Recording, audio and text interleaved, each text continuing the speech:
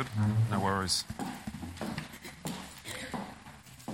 Thanks for blessing us and leading us in praise and worship to use our voices to worship God. As Imre was alluding to before, life is one act of worship. Everything we do is worship. But part of the service we do today is to worship through song and music, and we do that with the gifts and talents that God's given to us, and we praise Him for that. So let's be grateful and thankful for that team that does that. I've got a new Bible. You know, when you get a new Bible, it's not quite, things aren't in the same place they were last time. You know, a verse sits on the top of a page, and so bear with me today if I sort of flick through a couple of times and try and find where I am. But the other one was wearing out. Maps are falling out the back and pages were coming off, so my wife bought me one for my birthday, so there you go. Okay, we are still going through our series here. What does that mean? Taking difficult passages or taking sometimes phrases out of a verse that just seemed a bit challenging and a bit sort of hard to sort of grasp or understand.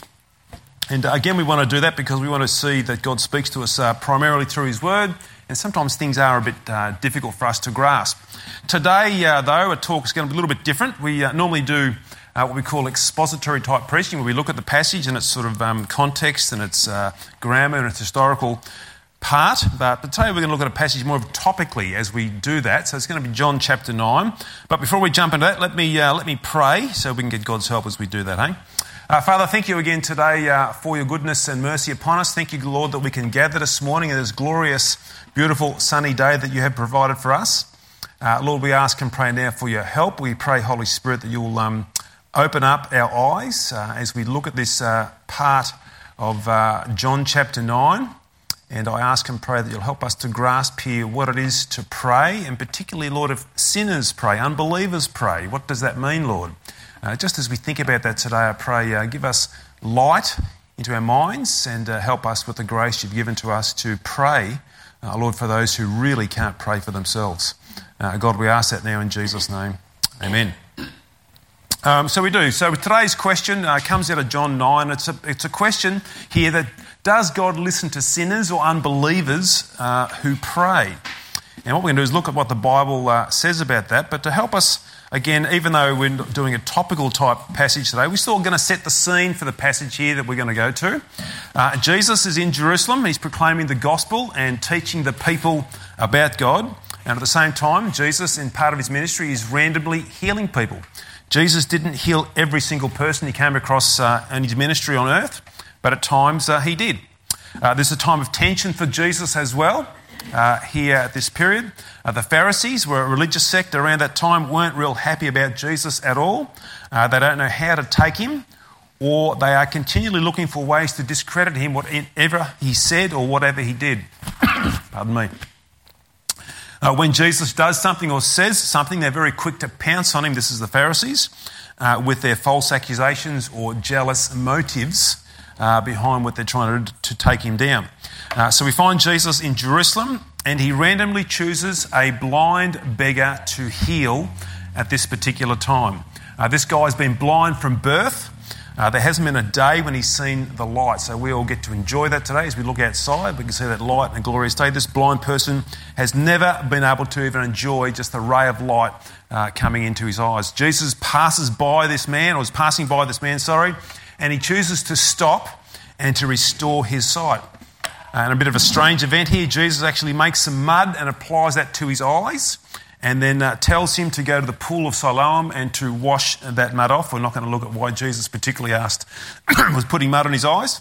But he tells him to go to this pool of Siloam, and to do that, the man goes to the pool of Siloam, just believing what Jesus has said, washes his eyes, and he can see. He can see. That's a miracle. That's an absolute miracle. For the first time in his life, who knows, 20, 30 years, we don't know exactly how old he is, but he can now see. And this miracle, as you would think, causes quite a stir. This is not something that just sort of sits lightly with the people around about him. Everybody's talking about it.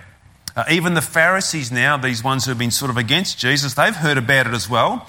And they've questioned this man who's been healed to find out, well, what's happened? How did you get healed? What's the process that took place here? Tell us all about it. And one thing to note here about Jesus and this particular healing or miracle, as it was, It was on the Sabbath, or the Jewish Sabbath, the day of rest, and they were very, very strict about that in their Judaism. You did nothing on the Sabbath at all. Jesus did this intentionally, this miracle on the Sabbath, not so much to stir up trouble, but to really make a statement about who he is. He is the Lord of the Sabbath. He is the God of the day of rest. But nonetheless, to do this on the Sabbath, in the Pharisees' mind, puts a big red mark against your name, a big red cross, that you're a bad person if you're going to do these sort of things on the Sabbath. And if any person would work on that and do such a thing, he's a vile sinner, would be in the minds of the Pharisees at the time, and definitely not worthy of being God's people if you're going to go and break the Sabbath just like that. So this sets up a conversation now here between the Pharisees and this healed man, because they're trying to actually find out here what happened, what took place here. And we want to pick this up now. It's interesting because this blind man who's been healed sort of ties these Pharisees up in knots with what he says to them. So if you've got your Bibles, let's pick it up in John chapter 9, and we're going to read from verse 24 through to 34. So for the second time they called the man, this is the Pharisees now calling the blind man. So for the second time they called the man who'd been born blind and said to him, "Give glory to God. We know that this man is a sinner," as in Jesus. He answered, the blind man, "Whether he is a sinner, I do not know. One thing I do know, that though I was blind, now I see." They said to him, "What did he do to you? How did he open your eyes?" He answered them, "I've told you already, and you would not listen. Why do you want to hear it again? Do you also want to become his disciples?"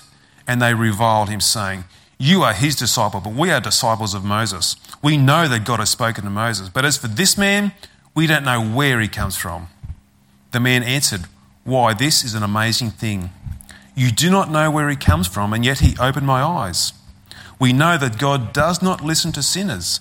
But if anyone is a worshipper of God and does his will, God listens to him. Never since the world began has it been heard that anyone opened the eyes of a man born blind. If this man were not from God, he could do nothing."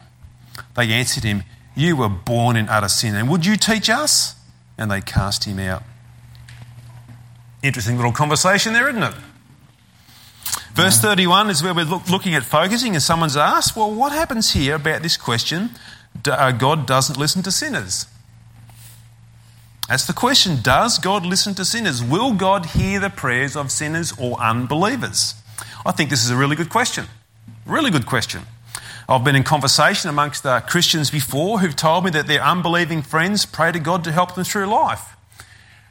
I sort of find that really difficult to grasp. An unbelieving person prays to God. It doesn't quite compute and go together. They don't believe in God, but yet they're sort of praying to God. How can somebody who doesn't believe the truth about God then go and pray to that same God? But some Christians are convinced that God will answer unbelievers when they pray. So, does God listen to sinners? Does God listen to unbelievers when they pray? To help us through this question, as we think about it here, this statement that comes from this blind man in verse 31, we're going to sort of pose some other questions as we think about that. And I think as we answer those other questions, it will help us to answer the bigger question we're looking at today, the main question here about does God listen to sinners, or does God hear unbelievers when they pray? Verse 1, talking to God. What is it? What is talking to God? This may seem like a really basic question, but it's necessary to help us find the answer to our main question here. When we talk to God, we actually very simply call that prayer. We call it prayer. It's simply recognising who God is, and through the act of speech, sometimes you can pray even without speech because you may not be able to talk, but you can actually make those words up in your mind. It doesn't have to be verbally spoken out, but through that sort of communication, generally with words, it's simply praying is what we are when we talk to God. And when we talk to God, it can be in a number of ways. It can be just in praise and thanksgiving, where we're just acknowledging God's greatness, His love, His mercy, His goodness, His gentleness, His holiness, and His sovereign lordship over our lives. We can just be thankful and praising Him for that. We can speak out and affirm that God is incredibly wonderful and just and compassionate in every way. He's perfect. That's one way of communicating with God, through thanksgiving and through praise. Another way is to come before God, our Heavenly Father, in asking for His help and provision in our lives as well. We are incredibly weak vessels. We are quick to forget that we are completely dependent on God for every single thing in life. There's not one thing that we are not dependent upon God for, but we easily forget that. We ask God for our help in our daily challenges. Or we should ask God for his help in our daily challenges. We ask God to meet our needs in relational difficulties. We all experience that in one form or another. We ask God to meet our needs for a job. We've been praying for people for jobs here for a long time. We ask God, please provide me for a job. We ask God for help in needs for housing at times. Sometimes that's a problem in someone's life and we pray that God help us to meet that need. We ask God to meet our needs for physical healing and well-being and a whole stack of other things that we come before God in. And we pray for healing here for people who are sick and unwell. We are praying for or asking for God's grace or favour in our lives to keep us and help us. Talking to God. Sometimes we may ask God for really, really big things. Possibly it's like the salvation of an unbelieving son or daughter or mother or father or friend. We are praying that God will come and soften their hard heart so they would hear the gospel and believe that Jesus Christ is our Saviour. We pray for really, really big things. Again, we're asking for God's grace or favour to do what we can't do in our own strength. That is simply talking to God. It's praying, asking for his help, giving him praise or thanksgiving. What is it then for God to listen or hear our prayers? So what is it for God to listen or to hear our prayers? Quite simply again, when God listens to our prayers, he in his goodness and sovereignty opens himself up towards us. He begins to look upon us with his favour. God uses his unlimited power and absolute authority in all things to answer our prayer by weaving it into his sovereign will and purposes for this world. Now that is a whole other talk, how God works through prayer. It's mysterious to us, but he does. That doesn't mean he does every single thing we ask for. He does everything according to his will, but amazingly God chooses to take our prayers and to weave them into his sovereign purposes for how this world is carried out. Now, we can't fathom that or grasp that, but we absolutely believe that in God's sovereignty when he prays. It's a mystery, but that's what God's doing. And he does everything graciously for his glory and for our good. God answers our prayers to show his grace and his glory towards us. Show his grace and his glory towards us. That's how God, as it were, answers our prayers or hears our prayers or responds to our prayers. In this passage, we have two types of people here that this healed man is referring to in verse 31. He's talking about sinners. Now, we know that God doesn't hear sinners, and he's talking about worshippers. Who are the sinners here that this man is talking about? What is a sinner? A really big question. We're not going to go into it and find detail, but in this context, a sinner is someone who fails to measure up to God's standard. It's someone who falls short of God's perfection. It's someone who worships anything else other than God first. It's someone who puts other things ahead of God. It's someone who doesn't revere God or reverence God or hold him in awe as supreme for who he is. And a sinner in this context is someone who willfully and continually does this. Willfully and continually does this. Someone here is a sinner who consciously lives their life in total ignorance of God and who he is and what he requires of us. They just totally ignore any of that truth and put it out of their minds. A sinner here is someone who doesn't accept the gospel. They don't believe who Jesus Christ is and what he's done. And they won't willingly submit their lives to Jesus Christ as their Lord. They are happy doing life on their own terms, completely disregarding God. Is the sinner here that we're referring to in this passage.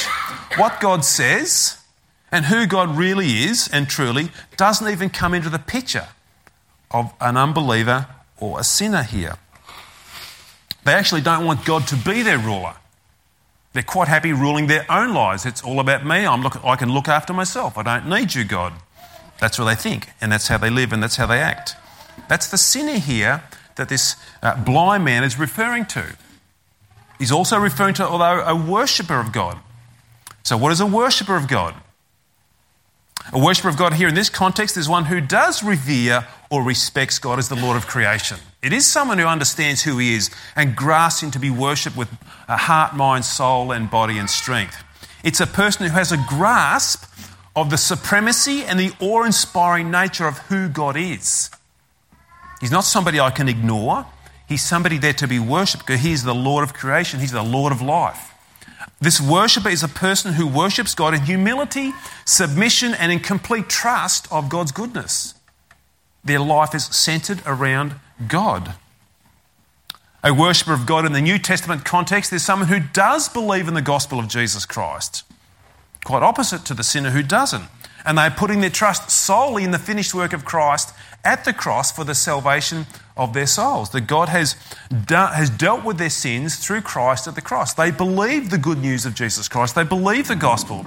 And they live their life gladly in obedience to Jesus, a worshipper of God. It may be difficult in this world, but they gladly obey. And they want to do this because they want to glorify God in their lives through their life. They're not doing it to earn salvation. They know they're saved in Christ, but a worshipper of God is one act of worship. It's a life of worship, honouring and glorifying Christ through their lives. This is a worshipper of God as we think about that in this passage and context here. Okay. We've got what talking to God is. We've got what it is for God to respond. We've got the two people sort of in this verse here, a sinner or unbeliever and a worshipper of God. Why would a worshipper of God pray? Why would a sinner or a willful unbelieving person possibly venture to pray, even though it sounds like it's opposites when we say that? Why would they do this? The unbelievers and the believers both would pray for the same reasons. They'll both pray for the same reasons. They'll pray with very different motivations, but they'll pray for the same reasons. We pray because we find out that we are finite beings who are weak. We pray because we are in need. We pray because we realise there are many, many things that are outside of our control in life, and that reveals a weakness within us. That's the reason why both a believer or an unbeliever would even think of praying. They understand that there are things that I cannot do and I'm looking for help outside of myself to do that. It's just, I believe, that the worshipper of God or the believer will have a far deeper understanding of this weakness, and our desire to come and pray way, way different to an unbeliever. So let me illustrate here perhaps the way an unbeliever would pray, because they generally only pray to get themselves out of a difficult spot or a jam. They're in a real tight corner in life, and they'll just want to, as it were, throw up a Hail Mary. Just throw up any sort of prayer they can at all. You'll hear that phrase. Here's an illustration of that even from the Bible. King Saul from the Bible reveals this prayer or this type of prayer in a difficult spot in 1 Samuel. Saul's commanded by God prior to this to carry out God's justice upon the Amalekites, and he is to destroy every living thing, man, woman and child and livestock, the whole lot. For the evil they'd done, that was God's justice being carried out. But King Saul doesn't do that. He doesn't do that. He keeps back a few things for himself. And Samuel the prophet comes to him at this time and sort of calls out Saul for this disobedience, for not carrying out God's rule completely or God's commands completely. And we pick up here in verse 24 this conversation here between Saul and Samuel. Saul says to Samuel, I have sinned, for I have transgressed the commandment of the Lord and your words, because I feared the people and obeyed their voice. Now therefore, please pardon my sin and return with me that I may bow before the Lord. And Samuel said to Saul, I will not return with you, for you have rejected the word of the Lord, and the Lord has rejected you from being king over Israel. As Samuel turned to go away, Saul seized the skirt of his robe, and it tore. And Samuel said to him, the Lord has torn the kingdom of Israel from you this day, and has given it to a neighbour of yours who is better than you. And also the glory of Israel will not lie or have regret, for he is not a man that he should have regret. Then he said, this is Saul, I have sinned, yet honour me now before the elders of my people and before Israel, and return with me that I may bow before the Lord your God. So Samuel turned back after Saul, and Saul bowed before the Lord. We get a real insight into Saul there in verse 30. Saul is in an embarrassing position. He wants to save face. He wants his reputation to be intact before the elders of Israel and all the people of the army and all those that are gathered there. So he asks Saul, come and pray with me that I'll be honoured before all the leaders and these people. So we get a picture here of why Saul is wanting to pray. He's actually just in an embarrassing position and he wants to actually save face. He's not really concerned about the honour of God or the glory of God. He's actually only concerned about how he might look in front of these people. That's Saul's motivation here. And that's how unbelievers pray. That's how they pray. They're only worried about how can I get out of this present trouble or this present mess that I'm in. God, if you can just get me out of this mess that I'm in, if you can just get me out of this trouble, if you can just get me over this hurdle. An unbeliever might just sort of cry that out. But there's no concern or thinking there about God's glory for them in that type of a prayer. Their so-called prayer is all about them and it's not about God. You can read about Esau in Hebrews chapter 12 when he cried out for repentance. But he didn't get it and he actually cried out with tears. But if you read into that, you understand he wasn't concerned that he actually just sort of gave away God's blessing in the birthright. He was just concerned he was in a bad spot. And he didn't get the repentance he was looking for because he came with the wrong motivation and the wrong heart. So the unbeliever recognises that they are weak and powerless in a situation and that they need something from outside of themselves to get them out of this mess and help them out. But once they're out of that trouble, once they're out of that mess, once that hurdle's been sort of got over in life, God just vanishes off their radar. Yep, I'm out of trouble now, good, off I go again. There's no concern there about God at all. In their crisis, they want God, but when things are cruising along, he just doesn't even register in their minds. Their motivation for praying is totally a me-centred motivation. If the unbeliever would even think to cry out like that. Different though for a worshipper of God. A believer comes from a totally different motivation altogether in thinking about that. Yes, we will still experience the same things the unbeliever will in this world, a weakness and a lack of control in life. We all experience that. And we will face the same type of challenges and dramas in life as well. But there will be a different motivation when we come to pray in the middle of that. We will call out for help in the same times of distress, just like an unbeliever may do, but we will do it from a totally different motivation. A believer or worshipper of God is one that trusts in God's care for them and also desires to see God glorified through that situation and to be made look great through their prayers. Not the person, but God to be made look great. They'll still cry out for help, absolutely. And we can get another picture of this from a believer in the Bible as well who actually prayed this way. It's a great prayer here. Hezekiah was one who had an invading nation right on his doorstep. And they were a massive nation, the Assyrians, and they were just absolutely steamrolling everybody in their path. Nobody could stand up against the Assyrian army. And they are right on the doorstep of Judah at this time. Hezekiah prays, and we're going to pick up his prayer here in verses 14 to 19 of 2 Kings. Hezekiah received the letter. There's a letter that comes from the Assyrians that, hey, get out, surrender now, and everything will be all right. So he's just telling, here it is. Hezekiah received this letter from the hand of the messengers and read it. And Hezekiah went up to the house of the Lord and spread it before the Lord.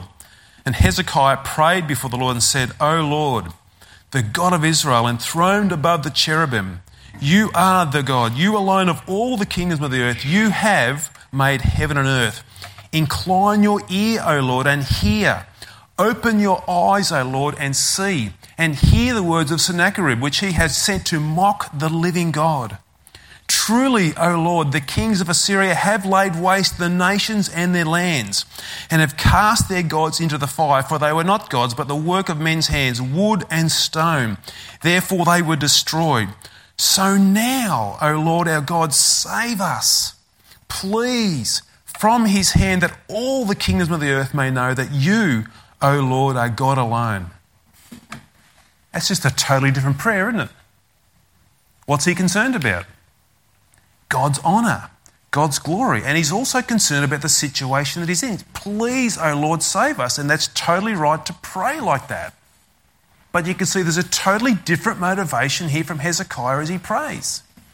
He's got a God-centred view, a God-centred mindset here as he thinks about this. Sure, he's praying for help, and that's right, and God wants us to do that, but he's got a totally different motivation. Think of King Saul prior to this. He wasn't worried about God, he was worried about the elders and the people in front of him. A totally different motivation. So here's our question. Does God listen to the prayer of an unbeliever? Does God listen to the prayer of an unbeliever or sinners? What does the Bible say? We're going to go through some scriptures here. We'll just read them out, and I reckon it's pretty clear. Psalm 66, verse 18. If I had cherished iniquity in my heart, the Lord would not have listened. Isaiah 1:15. When you spread out your hands, I will hide my eyes from you. Even though you make many prayers, I will not listen. Your hands are full of blood. Isaiah 59, 1 and 2. Behold, the Lord's hand is not shortened, that it cannot save, or his ear dull, that it cannot hear. But your iniquities have made a separation between you and your God, and your sins have hidden his face from you, so that he does not hear. Ezekiel 8:18. Therefore I will act in wrath. My eye will not spare, nor will I have pity. And though they cry in my ears with a loud voice, I will not hear them. Pretty consistent line there, isn't it? With how God is going to deal with those who are willful sinners or willful unbelievers, and in their persistence are going to come before him and try and get themselves out of a spot. There's a continual line there. You can see that all those verses, there was something that was separating them from God, and it was their sinful, disobedient lives. And God was not going to respond to their prayers. He can hear them, but he's not going to respond to them the way they would want them to be responded to. These people are living in total disregard for God. When life's okay, they want God. That's all good. Sorry, when life's okay, they don't want God.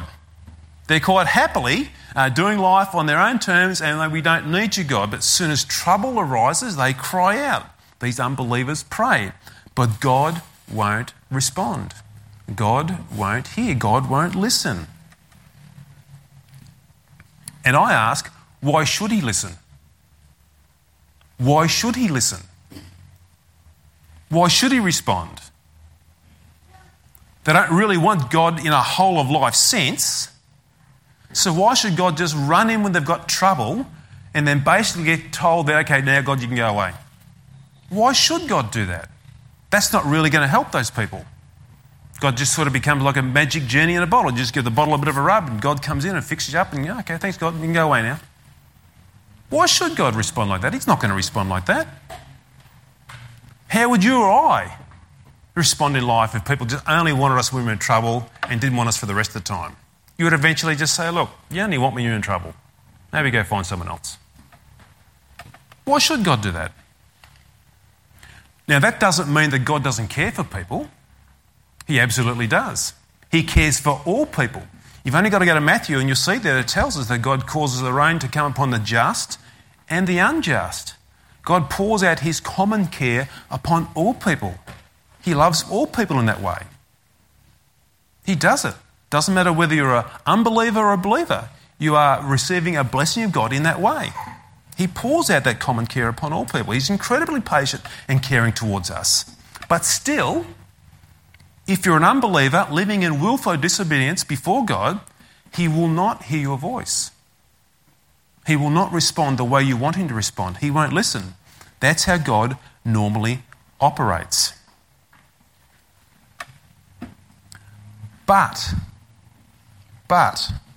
let me put a proviso in here, because we don't want to sort of put God in a box and say he just does not move outside of those boundaries.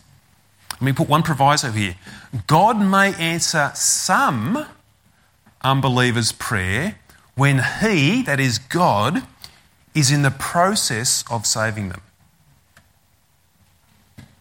Okay? Sometimes God will, when the Holy Spirit is in the process of softening somebody's heart to be receptive to the gospel of Jesus Christ, he will sometimes answer their prayers. It may be that a person prays that, God, if you can help me here in this trouble, I will become a follower of you. I will become a worshipper of you. And I've often heard that with people. But it's been the process that God has been using to bring them to himself. And he does. He marvellously and sovereignly will answer their prayers in that occasion. But it's part of a process where God is softening that unbeliever's heart, and he will respond. And he uses that to bring them to faith, to put their trust in him. But the normal process is that God doesn't listen to the willful, hard-hearted person rejecting him. He won't hear their prayers. So how do we deal then with unbelievers who do want to pray? How do we deal with that? How do I deal with somebody who's like that and they want to pray? Challenging. Perhaps here's what I would say to that person. It probably really depends on how well you know that person. If you knew them really well and you knew their life was just a blatant disregard for God, you might say, why do you want to pray? If you really are so against God in so many ways or so rebellious towards God, why do you want God's help now when the rest of the time you don't actually want him around? You may have that conversation if somebody comes to you and you know, I think I might just ask God for help, and you think, I sort of know what your life's like. Your life's really hard towards God. You might ask, why? Why do you want to pray? And the whole idea of asking that conversation is maybe you might be trying to hope that the Holy Spirit may work in that conversation to even get the conversation of the gospel up there. So if somebody who you know is really hard, I'd say, if you knew them well enough, why do you want to pray? Just to try and begin to open up a bit more and sort of penetrate their mind a bit and just see what's happening in there. You might do that. But you would have to know that person pretty well, I'd imagine, to get that conversation going. If you have an unbeliever who wants to pray and has been showing a softening towards God, so if you've had somebody who's not a believer, but they want to pray, someone who's perhaps been asking a few questions about God and who he is, I'd actually be encouraging them to pray. I wouldn't be discouraging at all. I'd say don't hold back. If you can sense God's working in their life and there's a softening going on within them, and they're not yet a believer, I would encourage them to pray. Because you don't know, in that point, is that part of the process that God is bringing them to faith through that. But at the same time, I begin continuing the conversation about saying how and why prayer is made possible. Again, because we are trying to do all we can to point people towards the gospel, to point people towards Christ. So if an unbeliever comes to you and you know there's perhaps a softening going on with them, have that conversation. Why do you want to pray? How or why is prayer made possible? Because then you'll get to Christ in that, because that is the only way that prayer is possible. What about if an unbeliever asks you, a believer, to pray for them? Grab that opportunity with both hands. If an unbeliever comes and says, can you please pray for me? You just get both hands and you grab that opportunity and you take hold of it and you pray for them. Because who knows what God might do through that prayer and through that situation. Don't try and think about now, is this person a really hard-hearted person and maybe they shouldn't want to pray because they want to get... Just grab the opportunity with both hands, forget about other stuff because you're going to pray for them. And what you're going to do when you pray for them is you're going to be praying for two things. Two things. And we often do that here, we pray at Exchange when we know people aren't believers. Absolutely, we are going to pray for their immediate need. If they need a job, if they need healing, or if they need sort of housing or any other need they might have, we're going to pray for that. Because we want to see God's common grace or common care meet that need. So we're going to grab hold of that and we're going to pray for that. But also, at the same time as praying for that, we're going to be praying that God will reveal himself to the unbeliever through the event that we're praying for. Because, they may need a job and that's really, really important. But if they're an unbeliever, they've got a far more massive need in their life that is way beyond not having a job. So we want to pray not only, yes, that God will give you a job, but you'll discover who Christ is through that. Because we want to meet both your needs. Yes, we want to meet your job need, but we want to meet your salvation need as well. So if an unbeliever comes to us for prayer, grab it with both hands. But keep that frame of mind that we're praying for two things. Yes, we'll pray for your immediate need, but we're praying for the gospel also to come and take hold of your heart to meet Christ, meet the glorious Saviour. So grab that with both hands. It's a massive privilege and power that we do have to pray for unbelievers. And we should take hold of that because they don't have any access to God in their unbelieving state. And if we really be honest, neither did we until Jesus made the way. We had no access to God until Christ had made that way possible. And he made that way possible through the cross so that we can now be reconciled to God by Jesus' death in our place. So that we now can freely have that access to God through Christ. And today Jesus continues to pray for us. He continues to pray for us. He tells us that there in Romans 8:34. Who is to condemn? Christ Jesus is the one who died. More than that, who was raised, who is at the right hand of God, who is interceding for us. Present tense. It's going on. It's happening right now. Jesus is praying for us. So today we want to stand in the gap of the unbelievers who cannot intercede for themselves at this point in time. We want to continue on the ministry of Christ in that praying sense, so that God will hear their prayers and respond to them because they've now been reconciled back to God through Christ. So we want to take that up because they can't pray for themselves because they're not yet reconciled to Him. So we must stand in the gap and pray for them because we want them to come into this relationship with God made right by Jesus. So, unbelievers, today, if you're here and you're not putting your trust in Christ, and maybe this is just beginning to open up your heart, we would say pray. We would say pray. If you're sitting here and you are totally hard to this and totally rejected this, I would say don't waste your breath. Don't waste your breath. We would pray that you would come with a soft heart though, and we would pray that the gospel would take hold of that, because you'll see that God is a glorious God who answers prayer for His glory and for our good. Let us pray. Father, thank you now that we can look today at this really big question. God, often we'll be in conversations with friends and perhaps other believers who are saying they've got unbelievers who are praying, and Lord, sometimes we sort of, well, how do we respond in that? How do we think about that? And Lord, we know that for willful, hard-hearted people who just reject the gospel, who just reject Christ, Lord, we know you don't respond to their prayers. And Lord, we know that there's others, perhaps on that process, that journey of salvation, and that, Lord, that you are softening their hearts, and we would encourage those ones to reach out in prayer. Give us wisdom and discernment, we pray, Holy Spirit, as we are talking with people, not to, as it were, judge what they're doing in a sense, but to give us wisdom and discernment on how to navigate through the needs they might face in life. And Lord, if we're presented with opportunities by unbelievers who would say, could you just pray for me in this situation? Lord, let us just grab that with both hands. And let us pray that your Spirit would work through that situation, through that circumstance, so that Christ would be formed in their heart and they would discover who He is. That He is the one who's made the way possible for us to pray.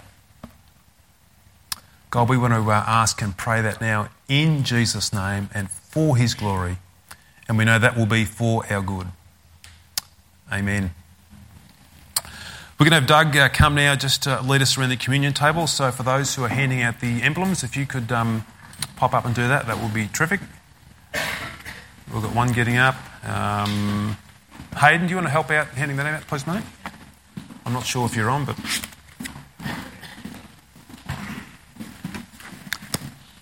just grab that one there and push the button. Yep.